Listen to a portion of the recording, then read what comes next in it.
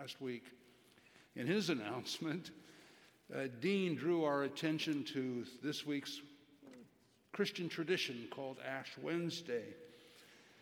And, of course, all the other events took our minds off Ash Wednesday with ice and snow and everything.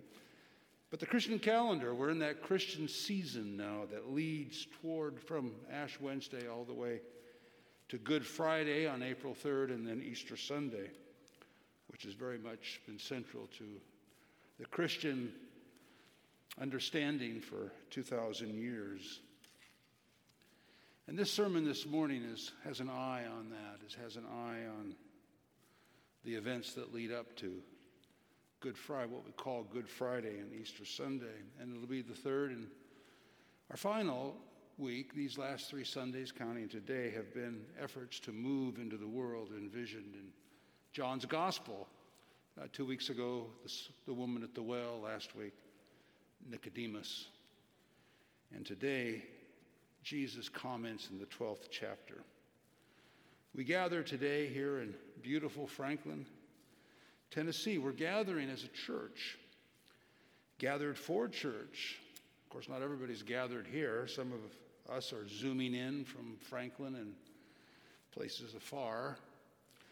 Members, former members, all of us, whether here or zooming, looking for community, to experience what it means to be a church, I should say what it means to be followers of Jesus in these utterly unprecedented times that we now occupy. That phrase, unprecedented, we're going to get tired of hearing that. I'm not tired yet. I still think these times are just unprecedented. We gathered as an opportunity to see friends, to renew acquaintances, people who've come to symbolize here at 4th Avenue faithfulness and commitment and heritage. It's a great source of hope for us, an opportunity to remember who we are as Christians at this place who long to follow Jesus of Nazareth. Of course, we remember best who we are when Scripture's world, the world that's envisioned in Scripture, becomes our reality, essential to our reality, which is possible when we move into that world that Scripture envisioned, in the narratives of the biblical text. Not interpreting the stories to meet our perceived needs, which is a traditional approach to Scripture, but allowing the stories of Scripture to interpret us.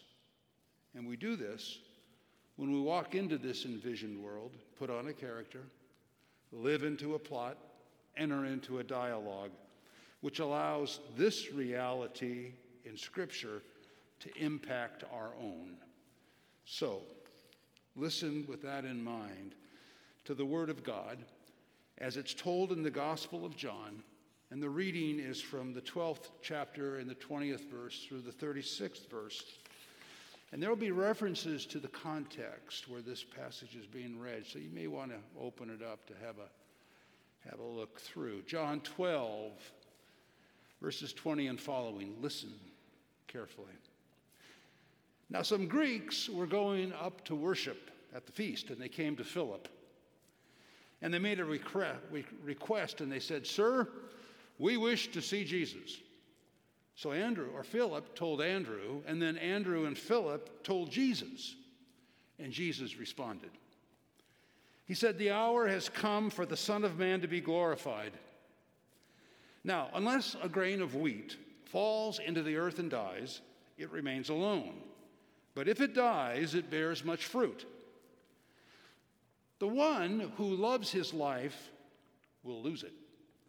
And the one who hates his life in this world will keep it to eternal life. If anyone serves me, he must follow me, and where I am, there my servant will be. If anyone serves me, God will honor him. Now, my soul has become troubled. And what do I say? I say, Father, save me from this hour? No. For this purpose I came to this hour. Father, glorify your name. And then a voice came out of heaven. I have both glorified it and I will glorify it again. Now, the crowd who stood by heard the sound. Some said, That was thunder. Others said, oh no, that was an angel. Jesus said, this voice came, not for my sake, but for yours. Now judgment is upon this world, and the ruler of this world will be cast out. And if I am lifted up, I will draw all people to myself. Now he said that to indicate what kind of death he was going to die. But the crowd said, the law says that Christ will remain forever. What do you mean the Son of Man will be lifted up? And who is this Son of Man? Jesus. For a little while longer, the light is among you. Walk while you have the light, so that darkness will not overtake you. The one who walks in darkness does not know where he's going. You have the light. Believe in the light, so that you might become children of light. And this is the Word of God. This is our story, though it's not the only story that we hear. We are living in an unprecedented time when stories are coming to us from all angles, being told in our society today. And we, without even knowing it, have allowed these stories that we're hearing outside to shape us, to tell us what we need, to define our life's ambition, to define and even mold us, like this one. Once upon a time, the kitchen was merely a self-contained room, stuck in a corner, no style, all toiled, but no more. The American kitchen is the heart of the house, emotionally and architecturally, proportioned and finished, presented to please the demands of today's buyers. Prestige style, cherry wood, absolute black granite, the beauty of natural stone with French orca glaze and an alabaster copper backsplash. Or allow your eyes to feast upon the photo in shades of blue and lush grays, in a white halo against a black setting. This is the all-new M-Class Mercedes-Benz, completely redesigned, sleek, aggressive, aerodynamic body, luxurious interior, and the ad reads, more than a redesign, a rebirth.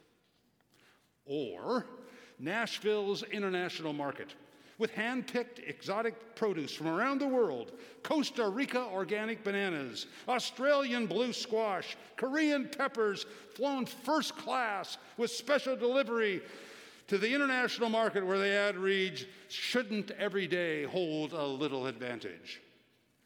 It's all of a piece, flowing smoothly from kitchen to car to the international market. These ads are from last week's Nashville's luxury and lifestyle website.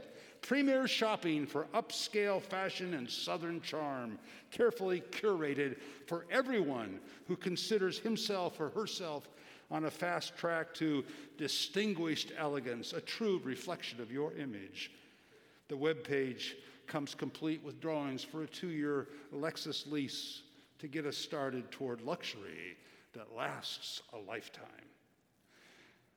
I'm here to tell you that we are surrounded by these competing narratives, which are false, but powerful and seductive, capable of overwhelming us, overshadowing the true source of our identity, which is found in the world that's envisioned in John's gospel. American cultural narratives think that John's envisioned world is false, and they act as if Christianity doesn't exist, as if Jesus never lived. And then they go ahead and they pickpocket our language. M-Class Mercedes, born again. But you and I are here this morning as a community who believes John, who wrote these things so that we might believe that Jesus is the Christ, and in believing have life in his name. Our story, the story that you heard read a few minutes ago, has as its immediate backdrop 2 scenes that are memorable for their strong appeal to the senses. The opening scene, verses 1 to 8 there in John 12, occurs just after Lazarus has been raised from the dead. And Martha, who had protested the evil odor, wafting from the grave, is serving dinner now, while Mary, her sister, is anointing Jesus' feet with a large quantity of genuine spikenard ointment, to such an extent that she must dry his feet with her hair. This ointment, this warm, intense, musk-like perfume, is both spendy and smelly. John emphasizes the odor. He says the house was filled with the fragrance. Judas makes a fuss over the expense, thinking that Mary's fragrance is really wasteful spending and should have been kept, bottled, and sold. But Jesus explains that the musk-like aroma that fills the house is preparing his body for burial. The sense of smell. The other backdrop scene, chapter 12, verses 9 to 19, right next to that one, doesn't have a memorable odor. It's seen with the eyes. Watch as Jesus comes into Jerusalem on a donkey. Notice the big leafy palm branches the people are welcoming, they think, a national hero. Observe that Jesus is not on a king's war chariot, but he's seated on a donkey's colt. Now, watch the watchers. The crowd is oblivious, John says. They want to get their eyes on the star of the last show, the once dead Lazarus. And even the disciples don't see it at the moment. They'll remember later. Eventually they'll see it when Jesus is glorified. And the religious leaders, they're gathering in little clumps, one with another. They say, look at that, will you? Just look at that. The whole world is going after him. But what I want you to remember from this collection, this story, is the sight of Jesus seated on a donkey. That's the backdrop that prepares you for the narrative that you just heard read. But in our narrative, instead of the senses of sight or smell, our story had the overwhelming sense of sound. In fact, at first hearing, why you found it so hard to follow, it has the sound of a cacophony. There's so many voices. The narrator who has to navigate us through the sound. The crowd who has two different speaking parts. God has a rare epiphany. He talks, and Philip talks, and Andrew talks, and the Greeks say, "Sir, we wish." And Jesus has the most lines, and he's talking in parables, and has declarations and proverbs, and a soliloquy, and he teaches, and he explains, and he corrects. Why, if we were to act this out, the entire congregation here would have a speaking part. Half of us would have to memorize our parts. And the resulting sound would be like the cacophony in this sanctuary after the last amen, pre-COVID. That's what it sounds like. But even when we isolate the dialogue, listen to the various speakers deliver their lines, it's still hard to understand. God says, "I have glorified and I will glorify again." Some think they heard thunder. Somebody else says, "I think it was an angel." Jesus says, "And if I be lifted up," and the narrator immediately has to step in and tell us he's talking about his death. Lifted up on the cross, which is the first upward swing, rising from the dead into the final ascent into heaven. Lifted up, all of which the people don't understand, according to verse 34. And even for us, with this helpful narrator, it's still confusing. Partly because we prefer where seeing is believing. But in John's gospel, Thomas shows up wanting to see with my own two eyes, he says. I want to put my fingers into, I want to put my hand into. And then Jesus appears and he says, really? You believe because you've seen. Blessed are they. And you get the distinct impression in John's gospel that seeing isn't necessarily believing, which is why we should try to lean into this story and listen. Even though misunderstanding is embedded in the narrative, even though the characters aren't hearing very well, and even though Jesus uses phrases that are almost lost on us, like lifted up, like My hour has come, like glory, like death. If your 4-year-old grandson and you walked up to John and your grandson said to John, "Mister, you talk funny," you'd be inclined to agree with your grandson. But this is our language. This is the church's tongue.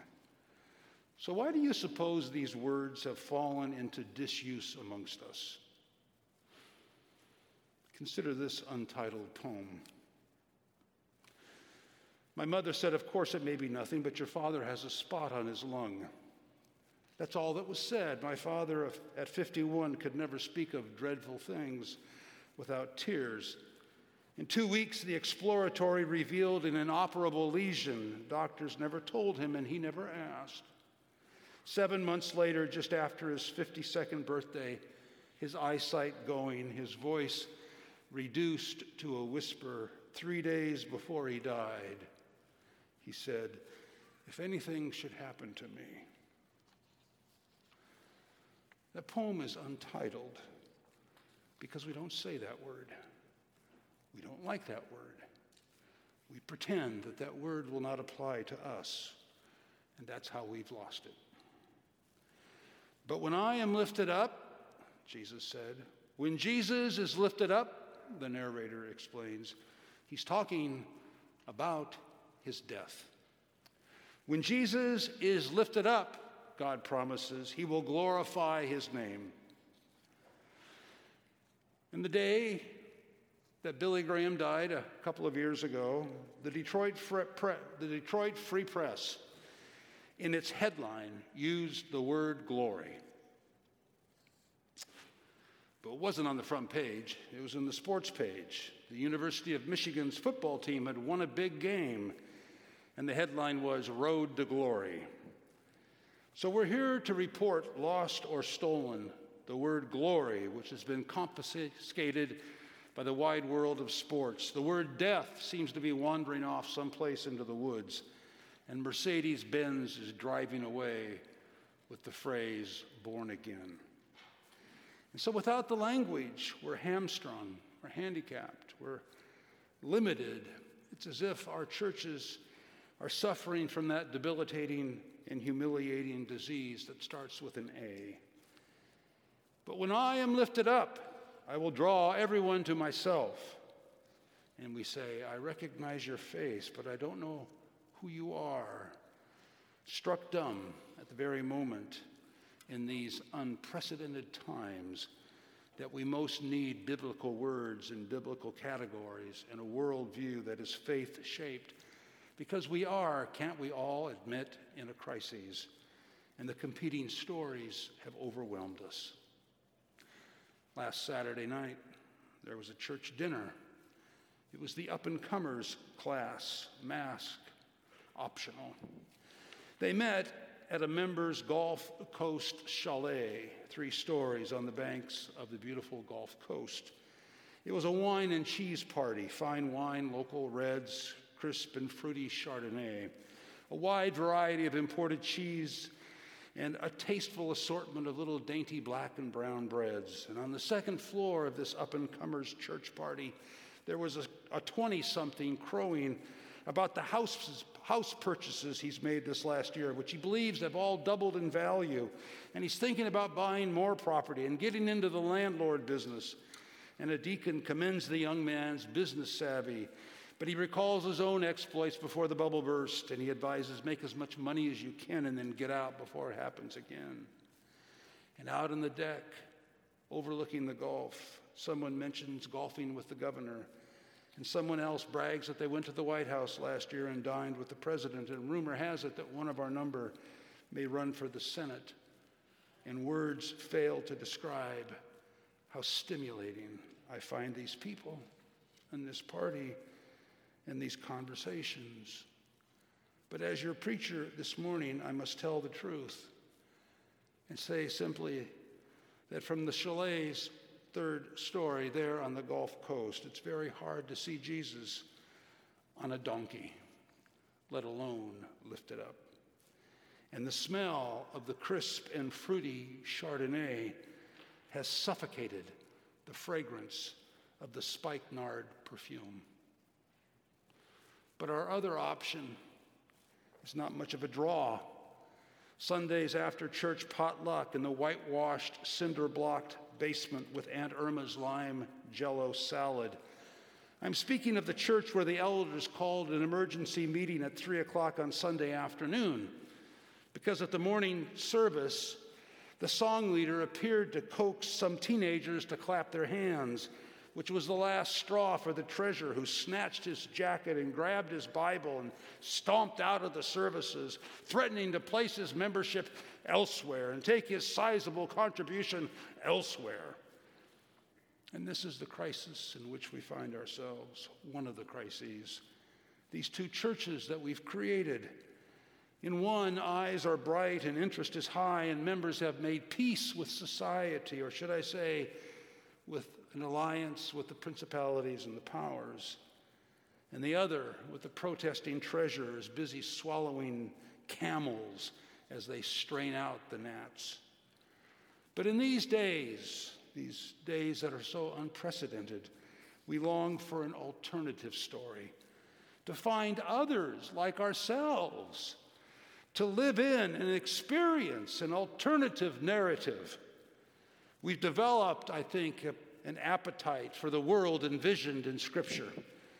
We've been long enough regaled by the gospel according to political operatives, the gospel according to global fashion and fine jewelry. The hour has come for us to live into the world envisioned in John's gospel. So I would like to take you this morning to visit just such a congregation. When we arrive at this church and we are making our way to a building passing through the parking lot, I want you to cast your eyes upon the members' cars. I want you to notice not the car's make, model, and year.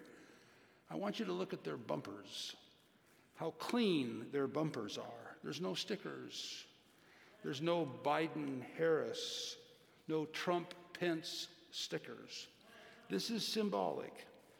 Evidently, this church refuses to pledge allegiance to any political party. And now we enter the foyer. It is so beautiful. There's a long mural along one wall with single portraits, a gallery of oil and watercolor, paintings along the other, the ones you'd expect in John's gospel. Mary weeping, mistaking Jesus for the gardener. Peter and John sprinting to the tomb, and then a still life, a basin of water, and a towel. But on the day that we visit, the accent lights shine upon two paintings, and clusters of disciples or groups of Christians are gathered around these paintings. They're talking about the images and talking about the implications for their own lives. In one relief, done in basic colors, dark blues, shades of green, browns, and a dash of red, Peter is wielding a sword. He's finishing his backswing, and Malchus is grabbing his ear and reeling. And Jesus has grabbed Peter's forearm, and he's dislodged the sword from his hand. And the caption underneath says, "Put away the sword." And the congregation remembers and talks about their own battles to take up weapons of the world. And the accent light shines on another portrait, this one of Pilate and Jesus. It's not the one that we're familiar with, where Pilate has his back to us. He's addressing a crowd assembled beneath his portico, leaning over the balcony rail with his one arm gesturing back to Jesus like this. It's not that image. No, the lights fall upon a more sinister Pilate, confronting Jesus face to face. And Pilate is looking at Jesus, and he seems to say, "Do you have any idea who I am? Do you know what I can do to you? What I could do for you? Just a little compromise, Jesus, and I could make your life a whole lot easier." And Jesus stares back. And the congregation says, He never compromised with Pilate. He didn't even compromise a little. And Jesus says, when I am lifted up, the ruler of the world will be cast out. And these are the stories that are on everybody's mind. This church that we're visiting believes and acts as if computer porn and M-rated video games and websites that lie and claim that materialism reflects our image are all of a piece. This church knows that worldliness is a habit that is so hard to break. And this church will not compromise. This is the church that refuses to get into bed with Pilate or Caesar and others who wield power and make promises. And when the treasurer stomps out of the church like Judas making threats, the congregation remembers the scent of the spikenard perfume and refuses to compromise with such worldly powers. And now we leave the foyer and we move into the sanctuary, if I can use that term. I call it a sanctuary. Maybe it's an auditorium, but that's not the right term either. It's a place, and the light is radiant, and it's clarifying from all angles. And we immediately notice that this church has no walls. It's not a mega church here in Williamson County. It's a church, though, that's capable of movement. It's a church that's intent on serving, where Jesus serves. Now, there are no pews. In fact, there's no theater seats like you might find in a massive community church. The church has a pulpit. The pulpit is made out of wood. It's vertically tall, and there's a horizontal beam near the top. And today Jesus is preaching. And for his sermon, he takes as his text the 12th chapter of John, and he begins at the 24th verse. And the place is absolutely quiet because Jesus is preaching. Listen to what he says. He says, cling to what the world offers, and you'll lose your life in the process.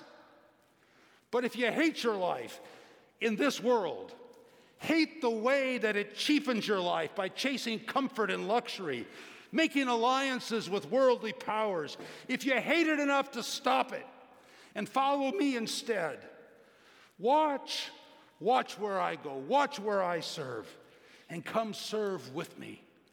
And I promise you, God will honor you. Jesus goes on, he says, I could have protected my life. I could have stopped eating with the outcasts.